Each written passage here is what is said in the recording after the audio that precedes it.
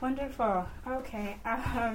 Professor Wale Adebanwi, Sheira Kala, Running Grass, Sizwe Mkwanazi, our invited guests, Professor Daly, Associate Professor Amber Murray, Panashe Chigumadzi, Simukai Chikudu is also Associate Professor but is not here yet.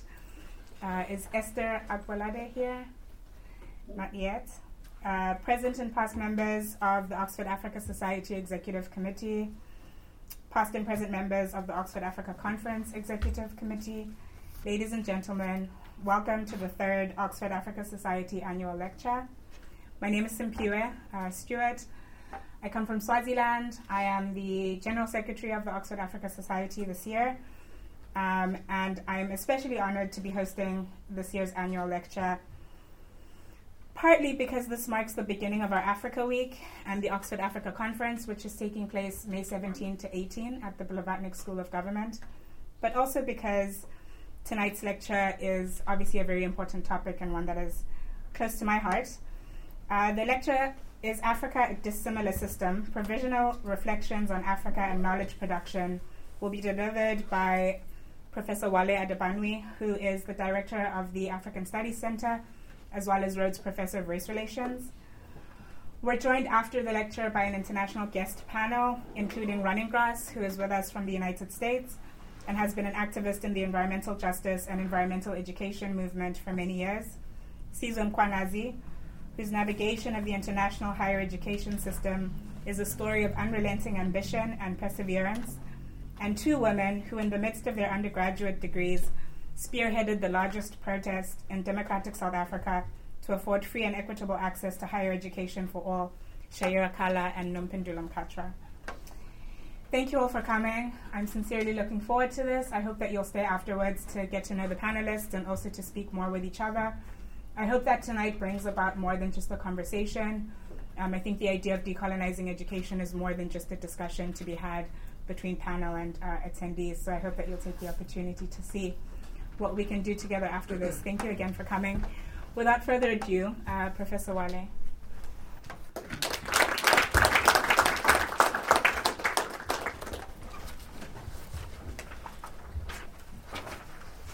I thank the Oxford Africa Society for inviting me to give this year's lecture. I'm particularly grateful to the president of the society, who is on his way, and I'm especially grateful to the General Secretary, Simpiwe Stewart, for her diligence in organizing this event. I'm happy that the society has invited a stellar cast of discussants to explore this important theme of decolonization of education. And I hope that what I have to say will be a bit useful in this discussion. The title of my talk, as Simpiwe mentioned, is Africa a Dissimilar System? Notes on Africa and Knowledge Production. I will start by talking about how studying the margins in the metropole. I taught a class called Introduction to African Studies for a little less than 1 decade in the African American and African Studies Department of the University of California, Davis. It was a lower division class that is one designed for first-year students who might be learning about Africa for the first time in the university. The class also attracted students of different at different stages in the undergraduate programs in different disciplines across the university. And if you know, in the American system, people can come from different disciplines, from engineering to sciences, to take classes in the humanities and social sciences. Many of the students, roughly about 50%, had the least interest in Africa. They registered for the class as a general education requirement. Therefore, for this half of the class, it was often obvious from the first day of class that given a choice, they would rather be elsewhere.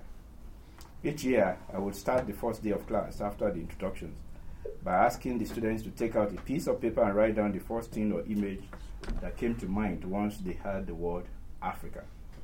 Unfailingly, every year, the responses were overwhelmingly negative, or at best, exotic. The leading suspects were ions, elephants, jungle, diseases, AIDS, wars, violence, poverty, ethnicity, and colonialism. The most positive, if you can call this positive, were safari, cradle of mankind, volunteering, and Peace Corps. Why North Americans are geographically far removed from Africa, despite the tragic history that binds the Americas and Africa, and taking into cognizance the fact that most ordinary Americans do not care about the rest of the world anyway. Still, these responses were quite instructive in terms of the challenges of teaching the so-called dark continent to these students. Perhaps it should be stated in parentheses that if the way these students viewed Africa appear as expressions of ignorance about the continent by recent high school graduates, we should recall the infamous position of the Oxford historian, Trevor Roper, who, despite the thoughtful, evidence-based contemporaneous efforts of the likes of Basil Davidson, insisted in the 1960s that African history was the history of Europeans in Africa. Because, according to him, before the Europeans came to Africa, there was only darkness, and evidently darkness is not a subject of history. Like Hegel before him, Trevor Roper captured the position of many in the West who insist that, as Achille Mbembe captures it, quote, the human experience of blacks should be understood as fundamental difference, unquote. But, I quote again, the status of the African sign in the midst of the economy of authority, as Mbembe puts it, has survived the likes of Trevor Roper and Hegel.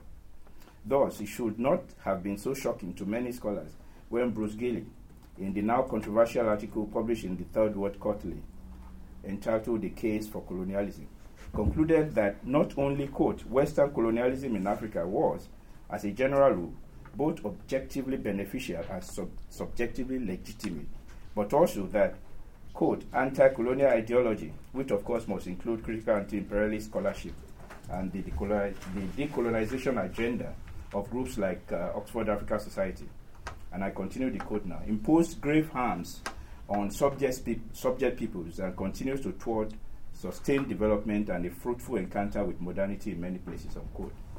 In light of this body of evidence, unquote, Gilley called for the reimposition of colonialism in Africa. Perhaps it is relevant to add in parentheses again that Gilley does not study Africa. He advertises himself, in quote, as a specialist on the comparative politics of China and Asia. But since what many need is a good measure of ignorance about Africa and its complex history to be an expert, perhaps he will qualify as one. So what are the implications of such views as these about Africa for African studies? If most of the countries in the continent are regarded as unqualified for self-rule, how can we study such a subject people? If Africans are not considered to be agents of history, even their own history, can the study of Africa move beyond the perennial focus on the continent's purported dissimilarities with the rest of the modern world?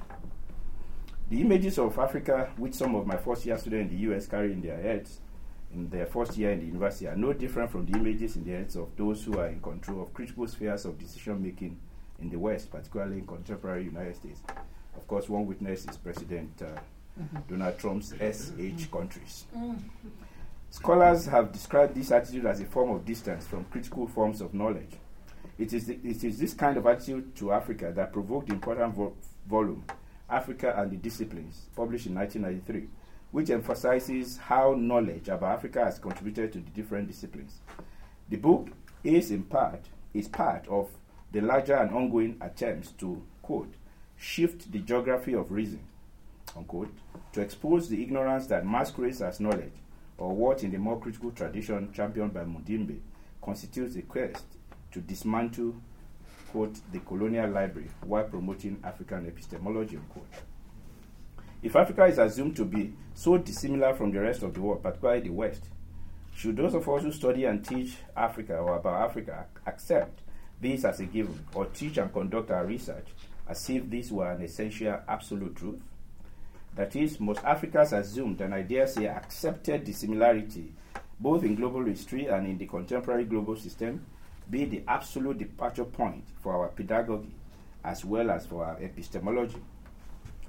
In the age of global studies, can we truly give a robust account of the continent's diversity, complexity, as well as its presence in what Mbembe recently describes as the in-common of the world, if the fundamental basis for studying and teaching Africa is its essential and absolute dissimilarity, its permanent contrast with the normal, the regular, that is the Western, rather than its particularities which do not include its similarities and continuities with the rest of humanity. Why is a continent that has always been global in its interface with the rest of the world, for good or for ill, as any elementary student of history would know, popularly imagined and largely taught as one that was forced into global relations only in the contemporary era, and yet is still described by Pew as remotely global? These are the questions which have partly animated the debate about African studies in the last few decades. As Judy Byfield asserted, quote, Africa is central to any intellectual enterprise, but especially one that purports to be global. While I cannot hope to exhaust the dimensions of this debate in this lecture, I hope to address some of its important dimensions. Those of us who teach and study Africa have a duty not only draw out the continent's particularities, including its differences, which many have done excellently, if excessively, but also to emphasize and document its presence and co-presence in the global context. Against the backdrop of a short reflection on African studies in Africa, the United States, and the UK, what I hope to do in this lecture is to point to some of the salient issues that have been raised and add a few more that might push the debate further. My purpose is not a criticism of African studies, or rather a critique that points to existing tensions and some of the surviving elements of the old attitudes and paradigms, and the consequences of the enduring study of Africa as an essential and negative difference, which looks to the past, as a fundamentally dissimilar system, no less promoted by African scholars as by non-African Africanists. This Africa as difference perspective is particularly problematic because the difference has, on the one hand, been deployed as a means of inferiorizing the continent as well as the humanity and experiences of its people, and on the other, as a way of claiming that Africa and things African must be defined as or by anything that is not the West. The latter view has been described by Olufemi Taiwo recently as one fueled by what he called Occident anxiety. Indeed, some of the fundamental misunderstanding of the colonial movement have fueled this Africa as difference perspective, but we can return to this in our discussions later. Though the study of Africa has developed tremendously since the era when Africa was, as Zelesa argues, a subject of anthropological folklore, yet some of the assumptions of that era linger in the contemporary era. And I will talk briefly now about why African studies in Africa. I'll use my personal trajectory to illustrate a strand of the continental experience of studying Africa. I joined the Department of Political Science in the University of Ibadan in 1999 as an assistant lecturer. The Ibadan School of Political Science is famous for its solid scholarship, but not of the radical form. It boasts of an epistemological tradition that is as grounded in Western traditions as it is focused on Africanist as well as comparative interpretations of local and global dynamics. This has produced theoretical re-evaluations and reinterpretations of received Western orthodoxy. The school's direct and indirect dialogue with the famous Ibadan School of History is perhaps one that is best represented in the debate between Jacob Ade Ajayi, the late preeminent African historian, and Peter P. Eke, the political sociologist of the Ibadan School of Politics. The two disagreed on how best to approach colonialism in African history. While Ajayi insisted that colonialism was a mere episode among several other episodes in the long durée of African history, Eke, in his famous two public theses, argued that colonialism considered an epoch in Africa's history, not one that not only changed the colonial present and post-colonial future, but also affected how we understand the pre-colonial past. This debate is too familiar to Africanist scholars to bear repeating here. What I want to draw attention to, however, is the tradition of engaged and critical scholarship to which we were heirs in the Political Science Department in Ibadan. It was a tradition that embraced global scholarship without regarding its own rigorous traditions as inferior to any prior or existing traditions of studying society. The Ibadan School sought what some scholars have described as, quote, alternative ways of thinking about the world and alternative forms of political practice, unquote. However, there was no assumption that these alternative ways or forms of political practice were outside of the common human experience. Adam Zaworski and Henry Chill's famous book, The Logic on Comparative Inquiry, was a compulsory text in the graduate school of my generation of social science students in Ibadan, as was Ake's Colonialism and the Two Published in Africa, a theoretical statement, which was published in 1975. Zaworski and Chill's clarification of theory construction and techniques and strategies and the logic of explanation regarding the problems of contemporary political science were fascinating to us, even if initially slightly elusive.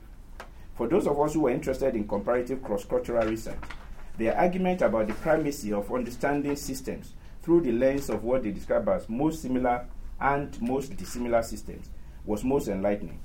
Studying Eke's two publics and his comparative analysis of the emergence of public spheres in Europe and Africa and the fundamental difference that colonialism made in bifurcating the public sphere in Africa constituted a great example for some of us of how the perspective of the most dissimilar system in comparing Europe with Africa could be problematic.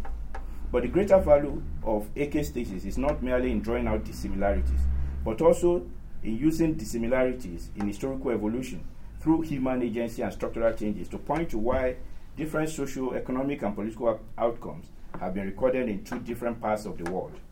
Its greater value is in pointing out the fundamental basis of a myriad of social crises which emphasize the epochal nature of colonialism. From the 1960s, Eke's University of Ibadan, like a few others of its generation, including the University of Ghana in Legon, the University of East Africa, which later became Makerere in Uganda, Dar es Salaam in Tanzania, and University of Nairobi in Kenya, took on the mission of ensuring that knowledge production reflected Africa's history and emergence in the modern world. In doing so, some felt it was important to establish institutes of African studies. This was opposed by others who argued that there was no need to study Africa separately in an African institution. However, a few critical voices and leaders insisted that Institutes of African Studies were necessary as centers driven by the need to engage in, quote, forms of knowledge production about Africa that challenge colonial categories and the conventions of academic disciplines, that was Africa-centered, Africa-based, and globally engaged. And the emphasis for me is on globally engaged. That sought to transcend the politics of the Cold War and defy the hegemonic impulses of U.S. racial politics, as Allman has explained. Two examples of this were the Institute of African Studies in the University of Ghana, which was started in 1960 but formally opened in 1963, and the Institute of African Studies in the University of Ibadan, which was started in 1962. African studies it was approached in Ibadan not as a fundamentally different form of knowledge, but as, quote, Africa's own contribution to the global pool of intellection, unquote, with the aim not just for Africans to understand themselves, but also to present knowledge of Africans to the rest of the world from Africans' perspectives.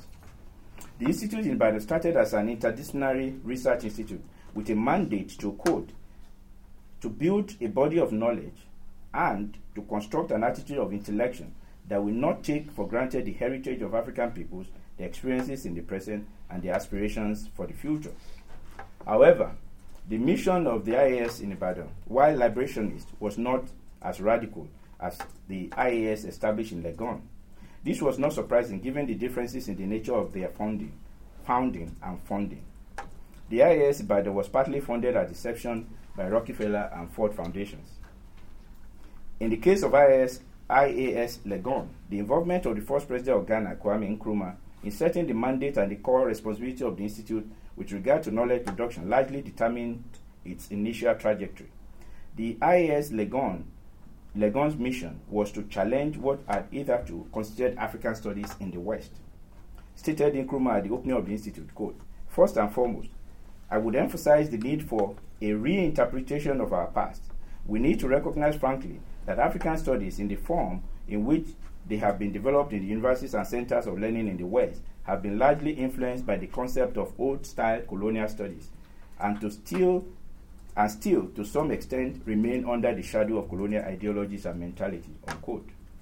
Nkrumah encouraged the study of African history, culture, institutions, languages, and the arts in, quote, new Africa-centered ways, in entire freedom from the propositions and presuppositions of the colonial epoch, and from the distortions of those who continue to make European studies of Africa the basis of the new assessment, unquote.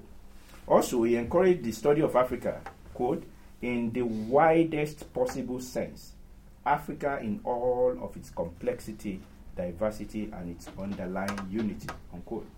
There are two important points here in relation to the study of Africa in the present, and with implications, of course, for the future. First, Nkrumah wanted Africa to be studied not as part of colonial science or area studies, the latter which emerged as part of the national security and strategic planning as well as global surveillance in the Cold War era.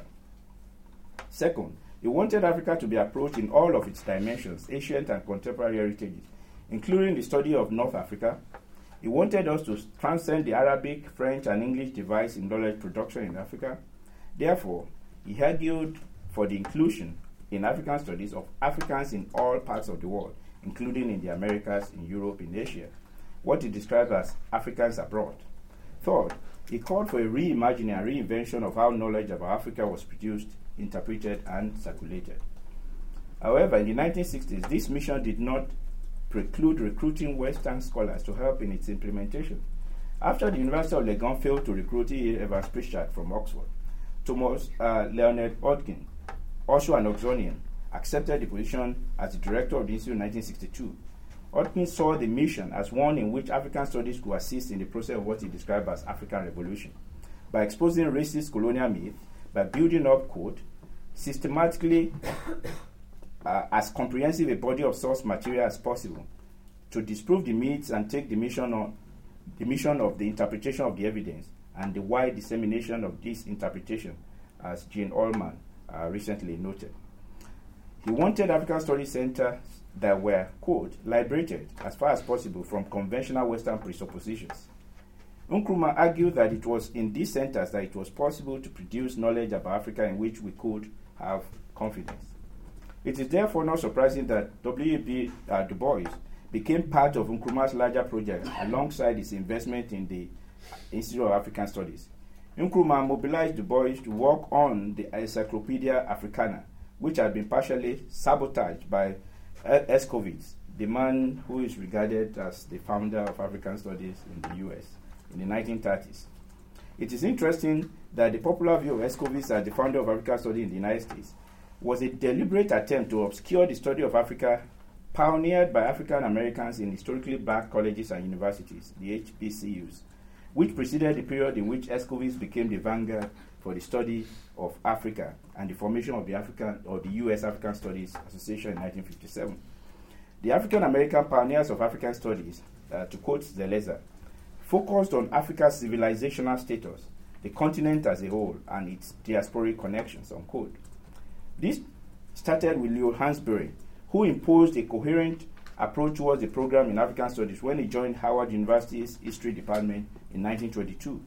Despite the opposition he faced, Hansberry started a series of courses on what he called Negro civilizations of ancient Africa. Du Bois later introduced a course on ancient Africa at Atlanta University in 1936.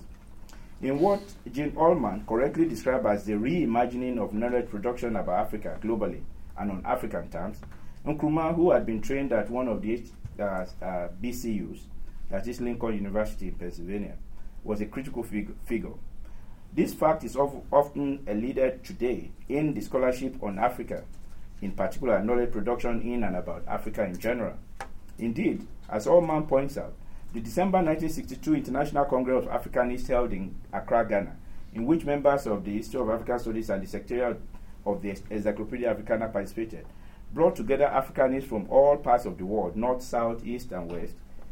There were attempts, even at this point, to take over the control of this process from Africans, as racial politics of knowledge production surfaced. This was successfully resisted. As Ullman has noted, and I quote her, the fact that the epistemic crisis was unfolding in an independent African nation, which took very seriously the challenge of reverting African studies, was not insignificant, unquote. Yet, quote, this seismic shift in the balance of power and the production of knowledge about Africa, which was resisted by the likes of Escovitz, who insisted that expertise on Africa was located outside of the continent, did succeed for a few years, as the Africanization of African studies raised important questions about the mission of the post-colonial university. These questions, unfortunately, were to be answered in disastrous ways from the mid-1960s and the post-Cold War era. What happened to African studies specifically and knowledge production in general in Africa since the coming of military rule, one-party states and authoritarian regimes of different hues is common knowledge. Whatever was left of the integrity of higher education was exposed to the devastation wrought by the IMF and the World Bank through structural adjustment programs as implemented in most African countries in the 1980s and the early 1990s. One of the most devastating consequences of this was the hollowing out of the centers of knowledge production in most African countries and the subversion of the project of the 1960s to reimagine and reinvent how knowledge in and about Africa was produced, interpreted, and circulated. This led to the displacing of a substantial part of Africa's intellectual formation from the continent to the West. While this might be a form of blessing to African studies in the West, particularly in the United States, to which most of the African scholars emigrated, this has helped to foster a measure of intellectual aridity in the continent's higher education sector, particularly from the 1980s. Thus, despite the gallant efforts of many that remain in the continent, it is impossible to understand knowledge production by Africans in the contemporary era without accounting for knowledge production by Africans outside of Africa. It is therefore understandable that until the last few years, the most critical contestation of hegemonic knowledge production by Africans were happening in the global north, more than in the continent. The Rhodes Must Fall movement and the Free Must Fall movement, as well as the movement for the decolonization of the curriculum, have since changed the face and fate of the struggle around knowledge production from within the continent as well as outside of the continent, as we witnessed here in Oxford a few years ago. In this context, it is important to note that the South African case constitutes a specific experience because of its peculiar history. When South Africa emerged from apartheid into multiracial democracy in 1994, its leading universities struggled with the legacy of Bantu education in the attempt to reimagine and reposition African studies. The case of the University of Cape Town, where Africa's leading social scientist, Mahmoud Mamdani, was recruited to help lead this initiative, is a signal example of the crisis of knowledge production in the post-apartheid context. In 1997, Mamdani was appointed the director of the Center for African Studies at UCT. As he eloquently describes the crisis that led to his exit, which I would suggest also constitute part of the backdrop for the current struggle to decolonize higher education in South Africa in particular. The Bantu-statization of African studies in the former whites-only university meant that Mamdani was initially, to quote him, hired as an advertisement, a mascot for the Center for African Studies, unquote. This center was, quote, totally marginal to the real work of the university, teaching and research, unquote. The key question that Mamdani raised in South Africa in 1997 is yet to be fully answered 2 decades later. How to teach Africa in a post-apartheid academy. But as the recent movement to decolonize the curriculum by the students in South Africa show, concerned forces have not given up despite the illusions of South African exceptionalism, such as the assumptions of South Africa's cultural, economic, and political dissimilarities with the rest of equatorial Africa. Now we'll talk about African studies in the United States. Earlier, I mentioned my experience with the class on Introduction to African Studies. I should add that the good thing about this was that the students who took the study of Africa seriously and who therefore took other classes after their first year eventually found that Africa was not about just lions, elephants, and safari. Now, in fact, they found an Africa or Africans whose social processes are as dissimilar as they are similar to the social processes in the United States. I'll give one example. One of the new classes that I designed and taught at UC Davis is the politics of life in Africa, which, by the way, I have since taken here. The objectives of the class were to present an overview of the politics of life in Africa, including how socio-economic and political lives are constituted and the implications of this process for whether Africans live well or not, and how they die and their struggles for alternative lives, both within and outside of Africa. The class usually started with a question from Mbembe, which I found instructive, and I quote Mbembe: "If you want to reflect critically on the borders of life and the drama of being, on what it means to be alive today, then we have to get out of the petrified systems and languages in which certain traditions of social science have imprisoned the African experience," unquote. I tried to encourage critical relational and comparative thinking about life in Africa and beyond, including putting things in historical and social context, relating the position of African social and lay theorists about life in Africa to Western theorizing about life in the West. What I found most striking was that for the 5 years that I taught this class, half of the time for discussion was often devoted to the reality of life in the United States and other places from where my students emigrated. There are, of course, major differences, positive differences, but these differences do not define our essential and common humanity. Rather, they have historical geographical, and social explanation that give them both specific and general forms. Thus, cross-cultural comparison between Africa and the United States are not defined within the context of the public politics of life by only the similarities, despite the wide disparity in the quality of life index. Indeed, as I regularly pointed out in the class, Botswana's infant mortality rate was comparable to that of Mississippi. The lesson is that an African country is not fundamentally dissimilar to one of the historically important states in the United States in the structural and social conditions that affect life. Though Botswana is one of the best cases in Africa and Mississippi, obviously the worst case in the United States, there are some historical, structural, political, and sociological reasons that can be used to understand those similarities. One of the key texts in my other class, which was on African modernity and globalization, is Olufemi Taiwo's important book, How Colonialism Preempted Modernity in Africa, where he argues for the singularity of the Enlightenment project and rejects any claim that the Enlightenment is not a common heritage. Taiwo shows that colonialism was not an extension of the Enlightenment, but a subversion of it. Though based on the Enlightenment pretensions, colonialism, Taiwo argues, preempted modernity which missionary Christianity had implanted in Africa. He therefore persists that to understand the trajectory of modernity in Africa, we need to disentangle modernity and colonialism. Thus, in thinking about modernity, the missionaries should be regarded as revolutionaries, while the colonial administrators were the reactionaries. I use these examples to illustrate some of the limited changes in the teaching of African studies in the United States, largely due to the massive increase in the number of African studies now teaching about Africa in North America. My experience is suggestive of the role of the new African diaspora in teaching Africa in the United States, with, of course, implication for elsewhere. Despite lingering prejudice and persisting ignorance, the fact that more Africans are now teaching about Africa in the United States has not only ensured diversity, it has helped in raising questions about the nature of knowledge production in ways that have expanded the horizons of students studying Africa in the United States.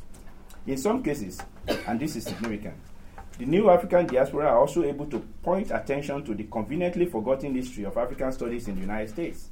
While Escovitz has come to be regarded as founder of African studies in the US, the larger presence of Africans in African studies departments or programs or centers or whatever they are called in the United States affords us the opportunity to intervene and rewrite this history, as Paul Seleza has brilliantly done, by reminding us that African studies in the United States was actually pioneered by African Americans.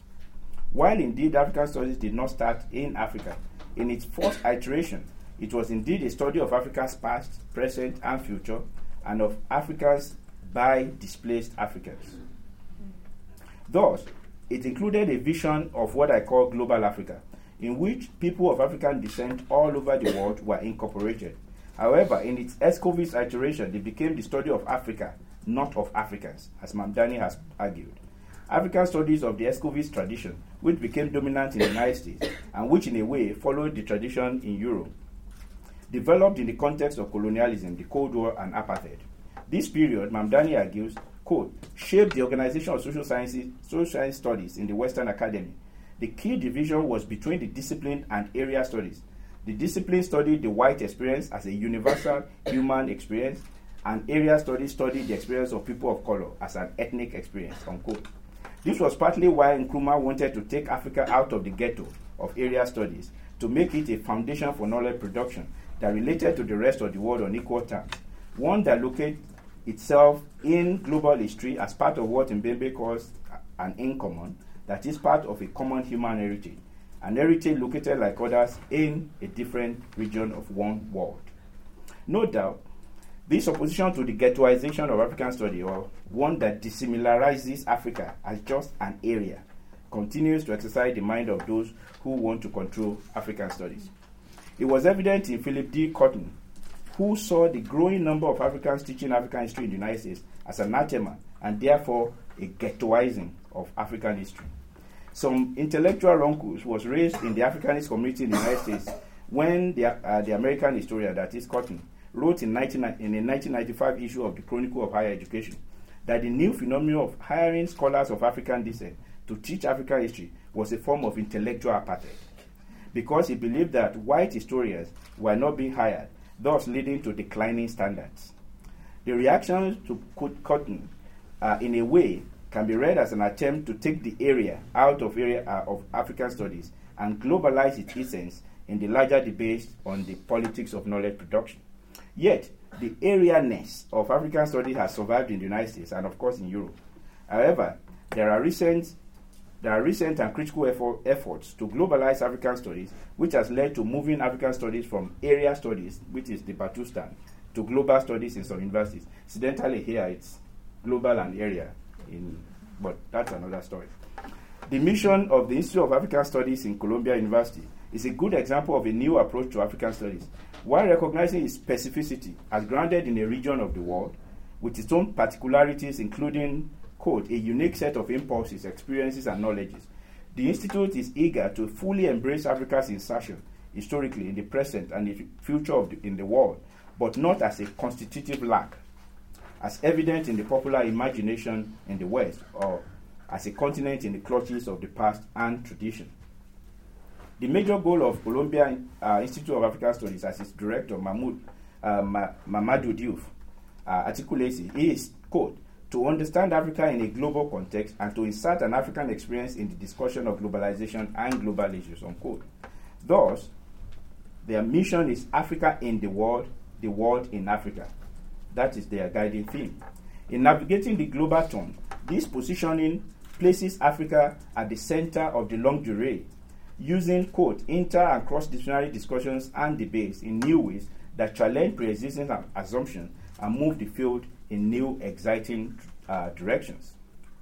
Though some scholars have noted that global studies creates a lengthy list of dilemmas for area studies program in general and African studies in particular, I'm not suggesting merely the study of Africa as part of global studies, but the foregrounding of global African studies.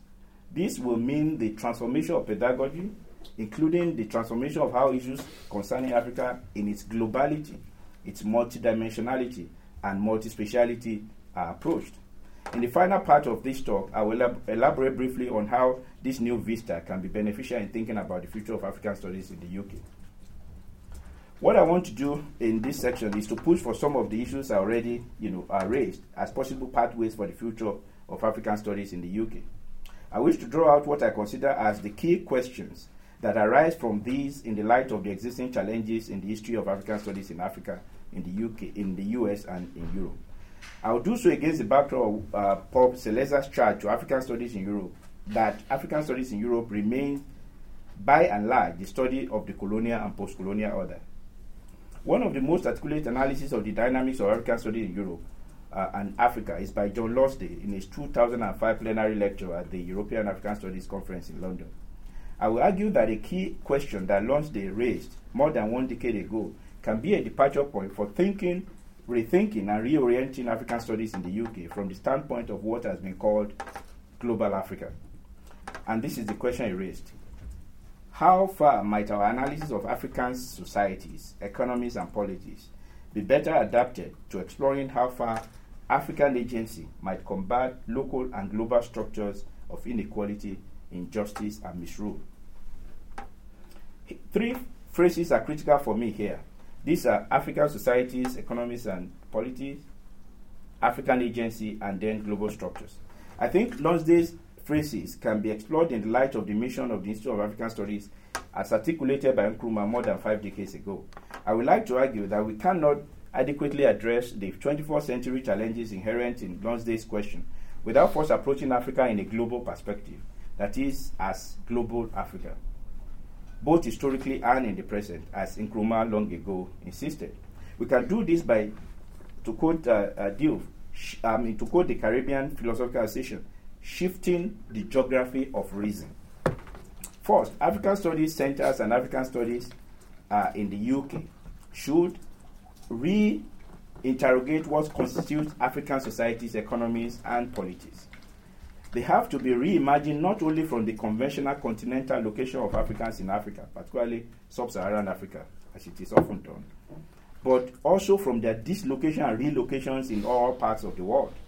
Du Bois, like a few others of his generation, and I quote Célèze here, tried to understand and situate Africa into worldly representations and recognition to affirm Africa's presence that was both unique and equal to others, unquote. Against this backdrop, the African diaspora should become a central part of African studies curriculum.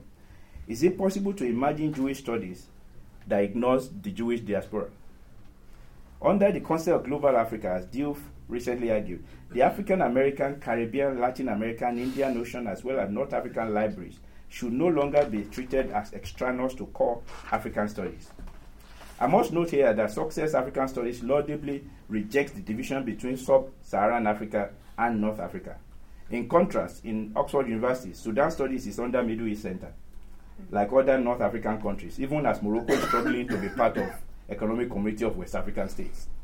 As Nkrumah stated, the study of Africa must be approached, I quote him again, in the widest possible sense, Africa in all of its complexity, diversity, and its underlying unity, or what Mr. Serre long described as the totality of the black world. Second, when we reimagine what Africa means as a global phenomenon, that is, territorialized as well as deterritorialized, how we study African agency has to change, both qualitatively and quantitatively. To go back to shifting the geography of reason, while the French and the American revolutions have been the two pivots on which 18th century democratic revolution has been theorized and taught, changing our approach means that we must start teaching the major contributions of African agency to global democratic history from the departure point of the Asian Revolution, the first black revolution in the modern world, with global implications. Thus, our reading list must include work of C.R.L. James, Paul Gilroy, Michel Trudor, Sybil Fisher, David Scott, Susan Buckmore, and the rest, and also their African contemporaries, including, of course, Achille Mbembe's latest work, A Critique of Black Reason.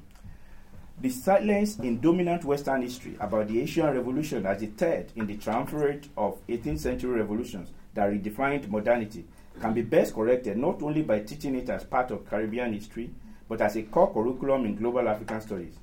As Paul Gilroy has argued, we need to show students, quote, that the experiences of black people were part of the abstract modernity, unquote, and show, and I quote him again, evidence of some of the things that black intellectuals have said about their sense of embeddedness in the modern world, unquote. When Hopkins said in 1963 that African study could assist in the process of African revolution, he should have added that this must start by recognizing and teaching the first major African revolution in the modern world, which is the Asian Revolution. The third is global processes. A lot has been written about globalization in Africa and Africa in the global age. However, beyond the debates on Africa's place and challenges and opportunities within globalization, is the recognition that Africa was not remotely global at the dawn of the 21st century.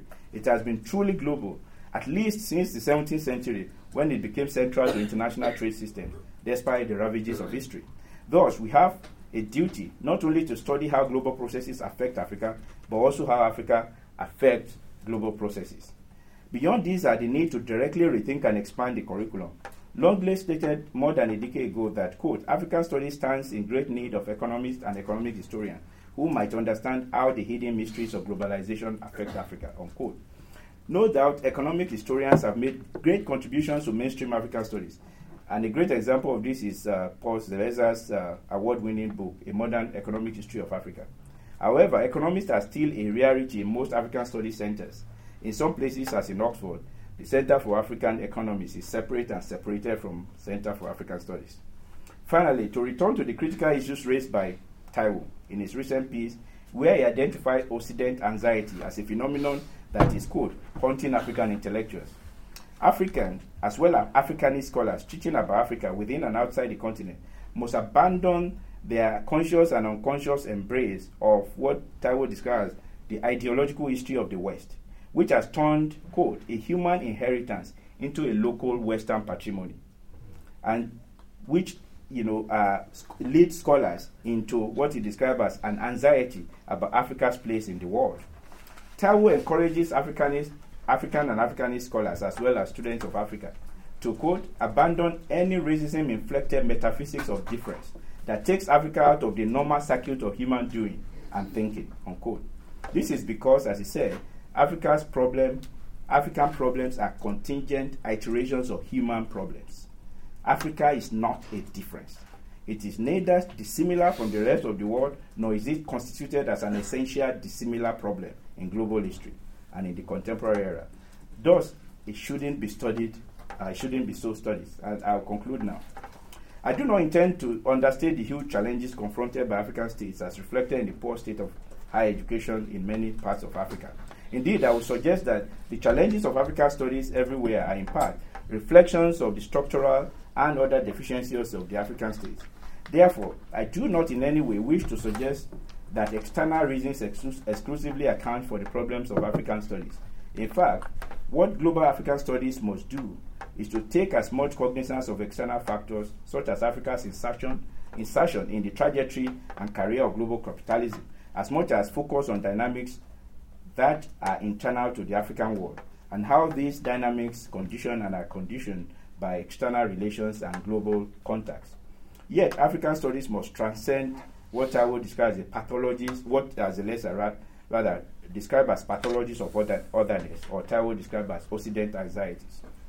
In 1955, Césaire wrote that, quote, people could write a history of the world's civilization without devoting a single chapter to Africa, as if Africa has made no contribution to the world, unquote. We can no longer continue with the dominant tradition, which assumes that global Africa has contributed nothing to the work of the universal, as Mbembe describes it. Thus, the fundamental basis of global African studies must be the central role of Africa in understanding and accounting for our common humanity, and in the shareable goals of human dignity, the sanctity of life, justice, equity, equality, and democracy. We should give value to the fact that there is nothing about Africa that is outside of our common humanity and shareable past, present, and future. By so doing, we can raise the profile of African studies as a field of knowledge production and as an entry point into an unending project of intellection about the human condition. I thank you.